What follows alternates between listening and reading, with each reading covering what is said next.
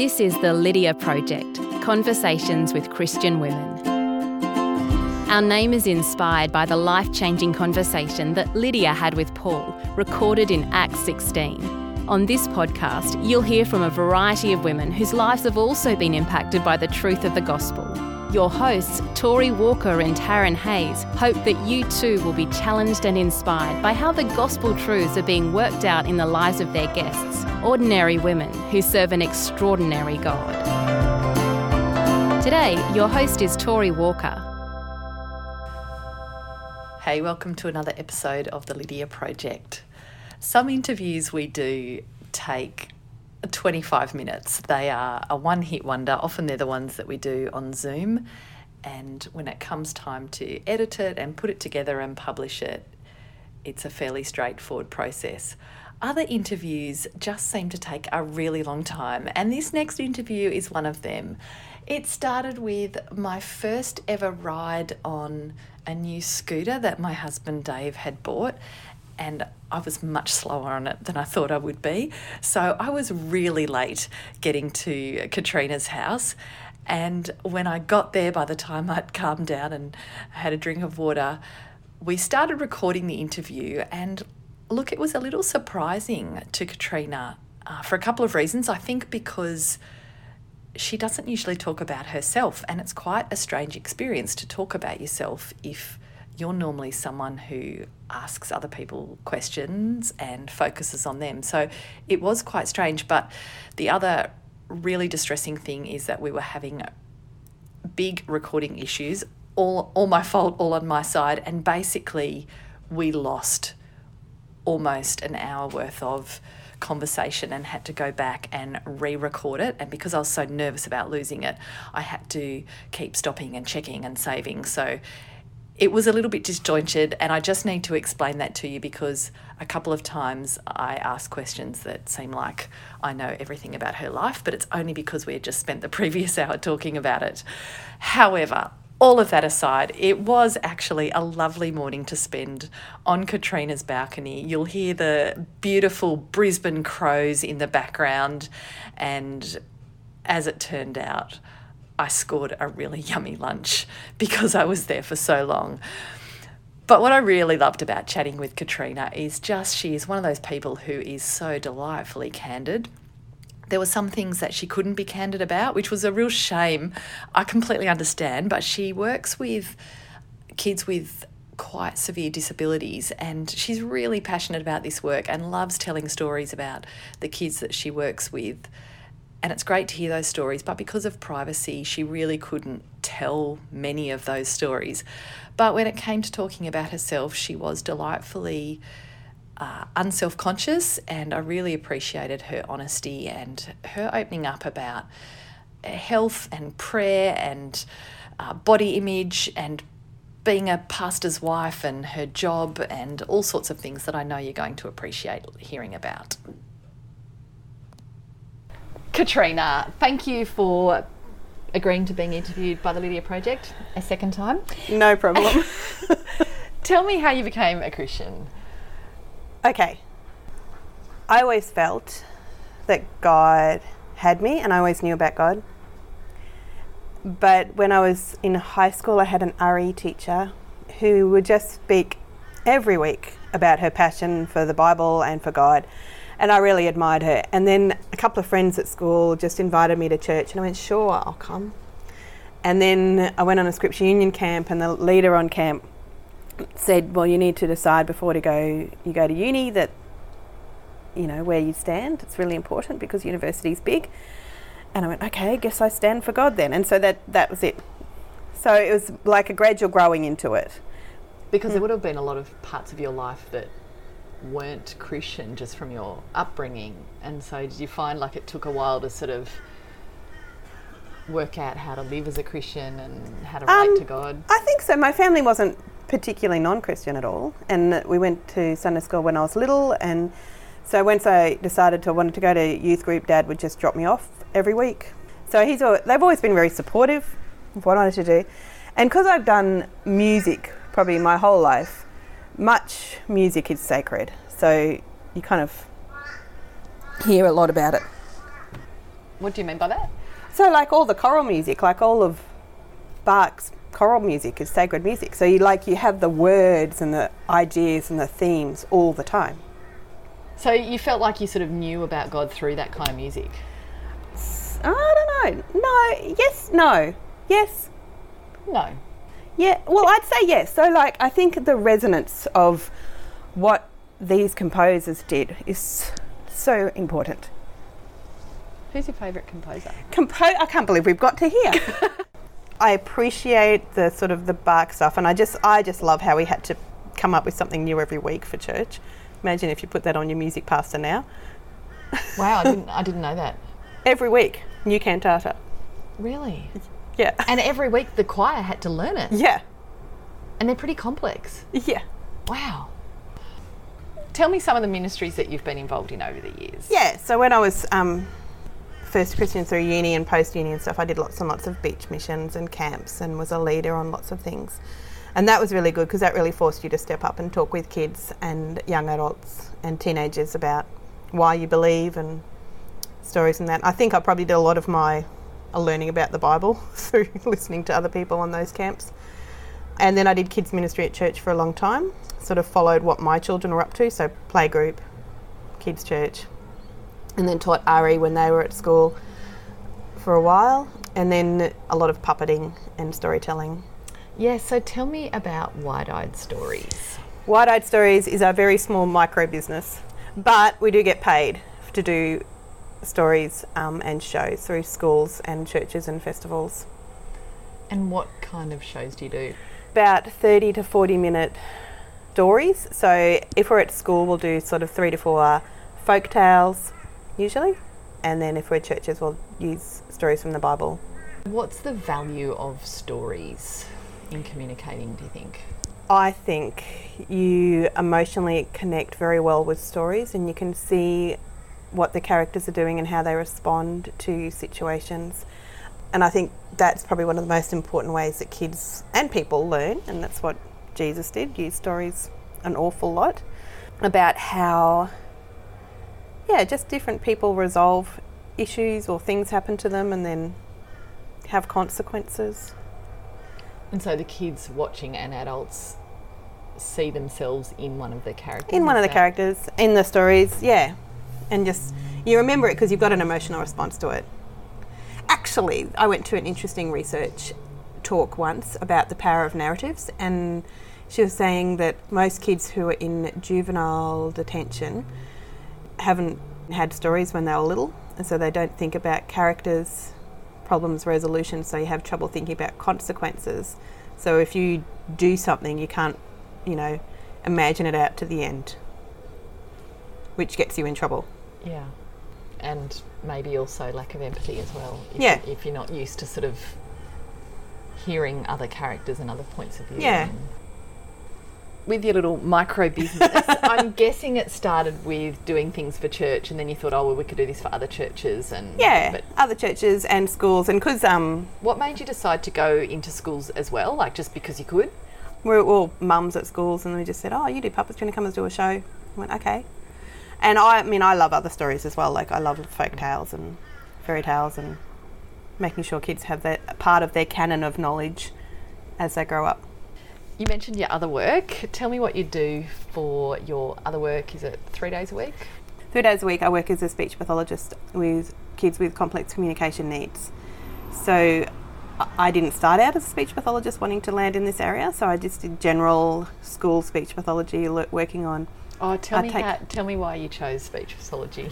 Why did I choose speech pathology? So I got to the end of grade 12 and I didn't really know what I wanted to do, and I got a better mark for my exams than I thought I would. So I had more choices. And then Mum and I were just kind of flicking through the Q-Tag book going, what are you doing with your life? And my mum was like, come on, you need to decide. Pick something.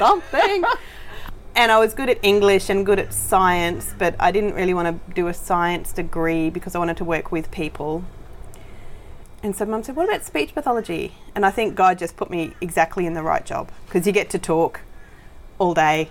You do get to do quite a lot of analytical thinking.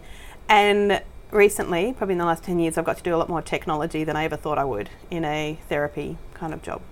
The schools you work at, how many students are at the schools? So at one of my schools there's about 160 students, another one's about 70. And you're the only speech? I share the job at the bigger school, right. And then I'm the only one at the other one. Far out. And so the students you said have complex communication needs? Yes. So can you explain what that actually means? Okay, so for whatever reason, so you've either got cerebral palsy or autism or unnamed syndrome, or nobody's quite worked it out yet, you have really significant difficulties with verbal language. So most of the students I work with are non-verbal. Yep. So you're a speech pathologist working with kids who don't talk. Yep. So it's all about communication. Yeah. How do you teach the kids to communicate? Probably a lot of my job is really, really watching what kids are doing currently to get their message across, which could be a variety of things. They could be just using their bodies or doing some gestures, or they could be really frustrated and kicking and screaming and pinching and pulling. And a lot of that is their frustration at not being able to communicate. It's frustrating. If you can't say what you want to say, it is really frustrating. So hard. And then giving and modelling the words that they could use. So either using pictures that you point to, or iPads or computers or sign language. How do you start, like, with someone who has no words? You start with modelling what they could say.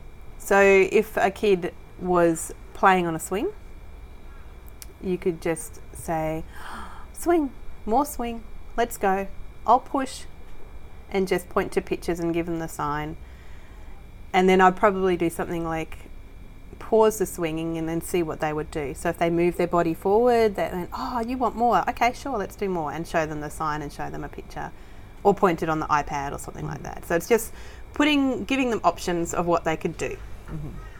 And when you first meet kids, like when I guess most of them start school at 5 or so, like I would think it would be very, very challenging.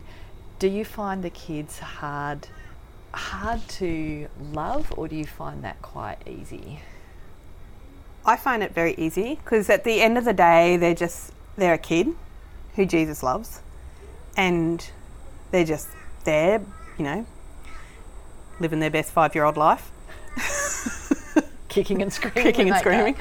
But I think it's really important to make sure that that kid knows that you're present and you're there, and you don't actually I don't think I see the disability much anymore at all.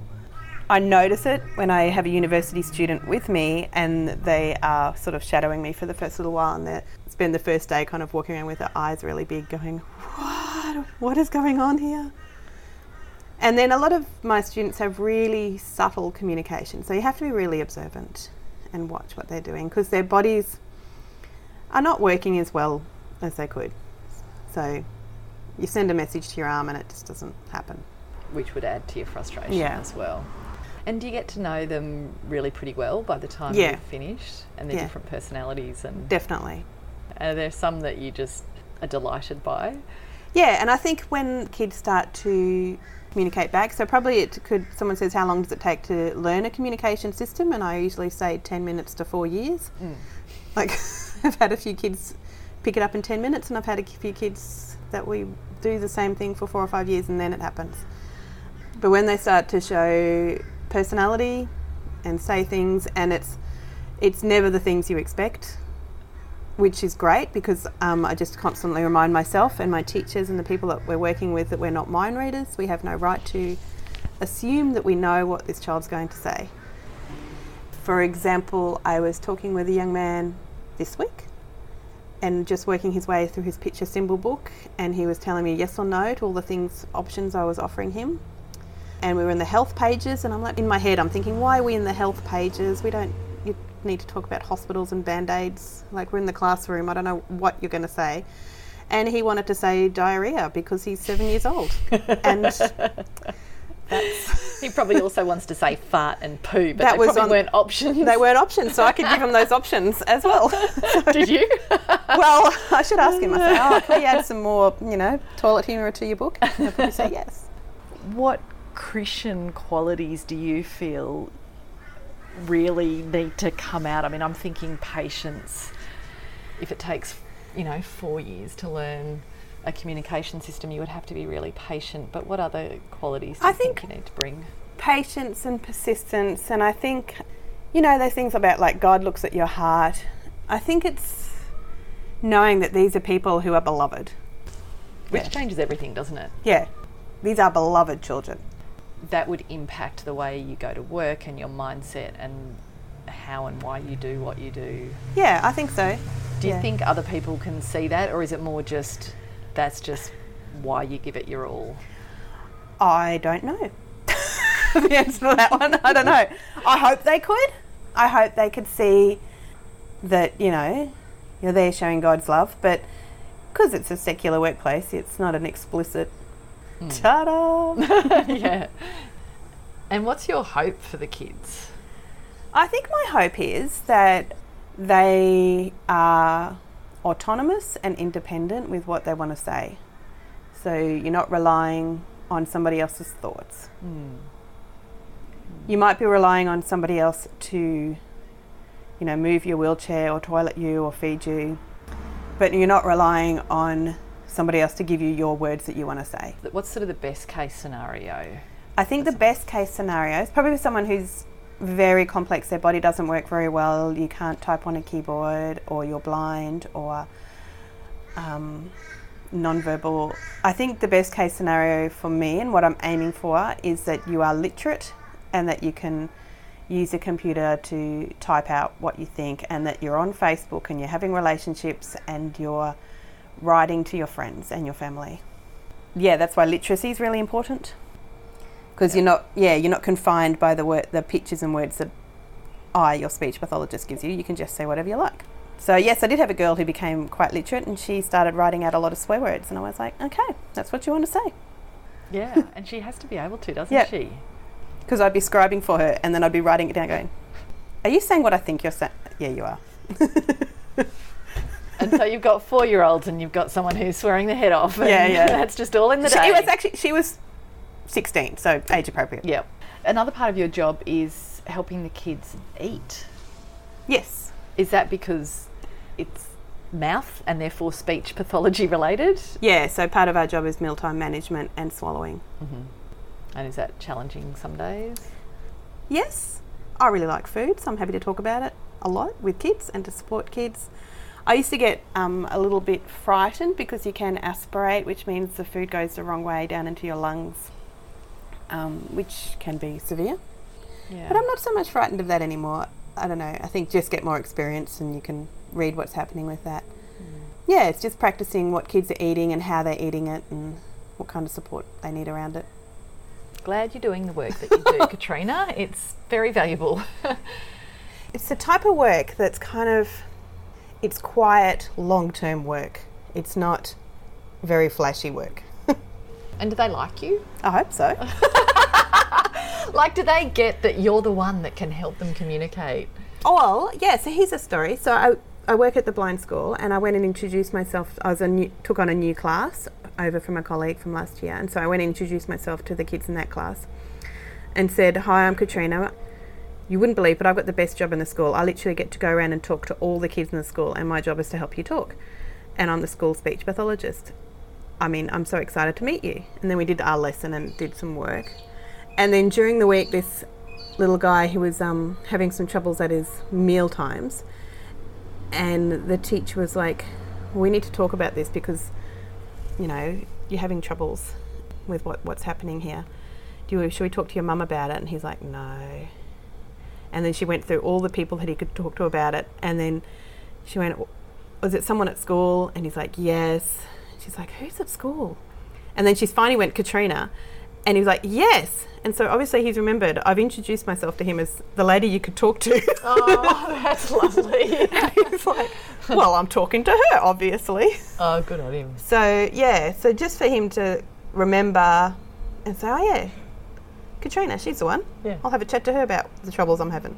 So I'm like, of course, my job the next day was obviously to go and talk to him first. Yep. And were you able to help him? Yeah, we had a talk through about different things we could do at Yep. mealtime to help him out. That's just interesting, just hearing you tell that story. His teacher had to, like, she couldn't say, who do you want to talk to, and he come up with the name. She No, had to you say have to- all the options because he Yeah. could only sort of say yes, no. Is that? Yeah. Oh. It just gives me a tiny glimpse into how challenging it would be to be limited in your communication, because I just talk all the time and take it for granted. Yeah. So when you're not at work, you've been raising a family and Yes. supporting your husband who works at church. Now, you mentioned to me that you're just, I want to say you're not the typical minister's wife. That's right. There you go. Okay, I'm starting again. Do you see yourself as a minister's wife? No. Okay, tell me more. Oh, sure. Just We've one or just been two. offered dumplings. We have. It's hard to say no, especially those Aldi ones. That Yeah. do. I think, I don't have enough hairspray. I think I like to be at church to support my church family and to work in ministry and to be part of the worship team, which I'm loving, especially when it's with my daughter. Who would think when you're a mum of a 2-year-old that you'll end up being on the same worship team, which has been lovely. And playing the cool instrument. Playing a very cool instrument, bass guitar. Yep. But church has a lot of politics that I don't want to get involved in, and I think I don't want to mess relationships, and I don't need to know where the spoons are in the kitchen, and I don't need to bake. I actually don't really like baking at all. Really stresses me out. I'd much rather get up and tell a story or play some music or chat to a friend than, I don't know, organise an event. Yeah. Which is so great because they're your gifts, and by not baking and not knowing where the spoons are, you've got time and energy to jump up and give a kids talk, or reach out to people that some people would find really hard to do those other things. So I think it's great that you are using your gifts. And do you feel comfortable doing that, or do you feel like it's a bit odd? I feel fine because I think Chris and I were at church before he started working for church, so I haven't come into church as the minister's wife, so I just have always just done what I've done. You've been Catriona. I've been Catriona. Great. So that's been quite helpful. And of course I support Chris at home because it's not just cream that rises to the top. There is a lot of church crap. Do you mean like in people's lives or actually in church relationships? I think church relationships and also people's lives. And I think one thing that Chris is actually really good at is having hard conversations with people and making sure that they're okay with a lot of things. But that takes a toll on him emotionally. Tell me about the ministry of turning up. I think that's probably one of the biggest things you can do. It's like when you have a baby and you go to church and you think, well, I got nothing out of that, you're creating a rhythm for you and your baby of turning up. And then that means that that's part of their week. And just turning up for a person or turning up for God or just making sure that you're there. And that's what I've sort of passed on to Annika and Gabby, that like we turn up for things and they're like, Mum, but no one's here. I'm like, but we are, we've turned up. Being there. So with Yeah. church, that's, turning up, being there and being present. Is that sometimes just an act of the will to get up, get dressed and get out the door? Or is it more sort of choosing, okay, I'm going to give it my all when I'm there? Yeah, I think so. And I think it's making sure that you are present. And I think also in my work, like when you're working with someone who's in the beginning not giving you a lot back because of a variety of reasons, turning up for them every week is really important. Well, it communicates that you value the activity and them in the same way that turning up to church or Bible study or coffee with a friend or whatever communicates, this is important to me because you're important to me. And Yes. Hi, Tori here. I've just got to pop into the podcast interview because The recording of this one was a bit of a dilemma, as I explained at the beginning, and we missed a little bit of the conversation that I can't get back. But basically at this point, we started talking about body image and size and what to do if you feel like you're on the larger side of normal. Then the pressure to be a certain size is so prevalent.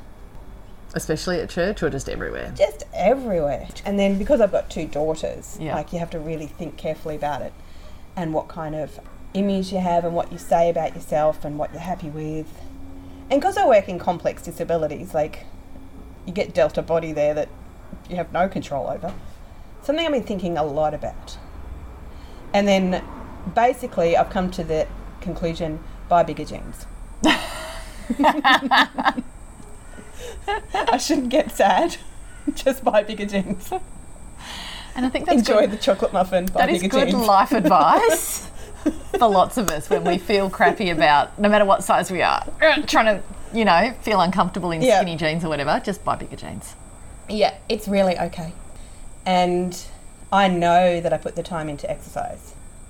So Yeah. you say that because you think being fit and healthy is just good for you or good? I think in it's general? good. It's good for me, my mental health, my joints. I want to stave off hip replacements and diabetes. Yep. Yeah, and it's good to have the space to do it. And it's, if I have grandchildren, I want to take them to the playground and be able to, walk around with them. Oh, come on, you want to swing on the swings? I want to swing on the swings. Yeah. But I think the pressure about, you have to be this size, and I've been in like fitness groups and gyms and all that kind of stuff, and they're like, how many centimetres you're going to lose off your weight, and you're 20 kilos over, and you're like, it really is what it is. So I'm a bit over that culture. Yeah. And does it make you want to kind of have a go at it? Probably a little bit. Yeah. What are you thinking? I don't know. And I think also because I work with kids who have such difficulties eating, such difficulties, that like I think about food a lot, but from the high calorie intake end, like, Yeah. Almost the opposite. yeah, it's the opposite. They need all the calories they can get. And that's a big thing, because I'm thinking, why is this taking up so much mental load? It shouldn't. Just buy bigger jeans. But then it's also buying bigger jeans and just being happy with that. Yes. That's hard. Yeah. Because it's very wound up in your worth, I think. Because people are like, well, why don't you just eat less? I'm like, I eat probably about the same as you. It's not really about that. It's a lot about genes and hormones, and It can take up a lot of brain space. it really does. Yeah. And I think Because probably... every time you see yourself in the mirror, Yeah. you look at the bit that you don't like, and then you're putting on the jeans that are too skinny, or you see someone who looks like you would like to look. And Yeah, so I started dance class What type this of term. dance? It's like jazz, hip-hop dance. Fun. I did dance when I was younger, and so my body remembers how to do it, and I'm like, you know what, I am the biggest person in this class, but I can do it. Good on you. I can show these. And there's nothing like a dance studio that's covered in mirrors. Oh my that you're just like, okay, here we go. Good on you. All right, do you want to share a significant Bible verse with us? Yeah, so I thought about this, and there's 2. So there's from Proverbs 31, there's a verse that says, "Speak up for those who can't speak up for themselves," which I think thanks God for writing my job description in the Bible. Yeah. That's really cool. I think about that a lot. And then I also think about Romans 8 a lot, and how reassuring it is that no matter how far away you seem, God has got you. Like, we're more than conquerors, and it's not ever too high or too wide. And what keeps you standing firm as a Christian? Friends and relationships with church family, with God, with my family, friends. Yeah, I think it's just like constant encouragement from people around you. And it's lovely because then you give that to them as well. Yeah. And you help them. Yeah, I've got a lot of long-term ongoing relationships that simmer and bubble away. Like a good spaghetti bolognese. Fantastic. What books are you reading at the moment? Okay, so I've just finished Wind in the Willows, which was for book club. Tell me about your book club. This is with my 2 school friends who are reasonably influential in me becoming a Christian. They live not in Brisbane, so we meet together once a month on Zoom and we talk about the books that we've read and catch up on our lives. And I think if I hadn't had that for the last 10 years, I wouldn't have talked to them as often, but it gives a really good common ground. We do a lot of classics because that's what's available easily, far away. You can't get new releases that come out in Australia when you're in another country. So I've read a lot of classic books. A lot of classic books. Which is very good for my vocabulary, and it's also good in an English literature kind of way that these books have, you know, shaped our cultures in some way. So, you know, those magazines, it used to be a trendy thing in the 90s, you know, 50 books you must read. And Yeah. You've probably read them all. Not all of them, but a fair chunk. Yeah. Yeah, so we kind of look at those lists and go, oh, we haven't read that one, let's go there. What are some of your favourites? At the beginning of the year, we finished reading Gentleman in Moscow, which is a new release, but really enjoyed that. And I think I enjoyed it more because we'd read some of the Russian literature previously. So we'd read Anna Karenina, which I really like. It's probably one of in my top 5 books. Have you read War and Peace? Yes. So good, isn't it? It's I really it's good. Long, but it's so good. It's really good. I don't know why people complain about it. I think it's just long. Yeah, that's why I'm like saying. the actual writing is easy to read. Yeah. Something you've been thinking about lately is exercise. Tell me about exercise in your life. So probably about 8 or 9 years ago, it probably coincided when I could leave my children alone and go and do this. I started to think, okay, I need to do more exercise. And then I found as I did more exercise, my iron levels got better, my mental health was better, my joints and bone strength were better, and I started praying a lot more. Because I've never been a really good prayer. I don't know what constitutes good prayer, but in my head, it's someone who can sit and concentrate for half an hour, and just on the one thing, and I don't think I can do that. But I found when I was swimming or walking, then if your body's busy, you can kind of let your mind rest and then rest on what God wants you to pray about a bit more. And that was actually quite releasing for me because I was like, oh, I can pray, but it just means my body needs to be doing something. And probably swimming in particular, because you can't really look at anything else. You've got a black line. Yeah. And it's quite repetitive and boring. It's really repetitive. There's not even bumps in the pavement. No, and I think when I did swimming squad when I was a kid, so I can swim reasonably well, so I don't need to think about stroke very much, so you can let your mind rest.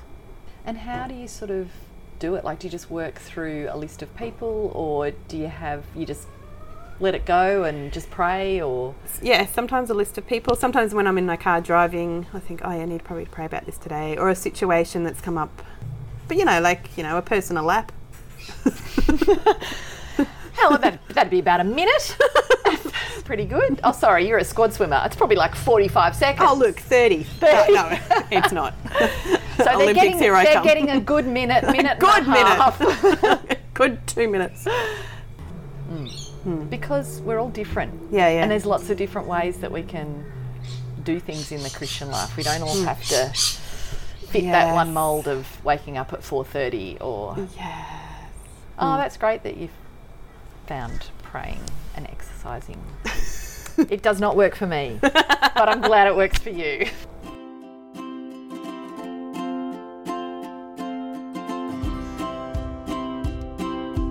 We hope you enjoyed listening to this episode of the Lydia Project. We would love you to share this episode with others, whether that be by word of mouth, social media, or leaving a review on iTunes. You can find us on most platforms using the handle @TLPCWCW. Music is Wholesome 7 by Dave Depper, and voiceover is by me, Jennifer Mary.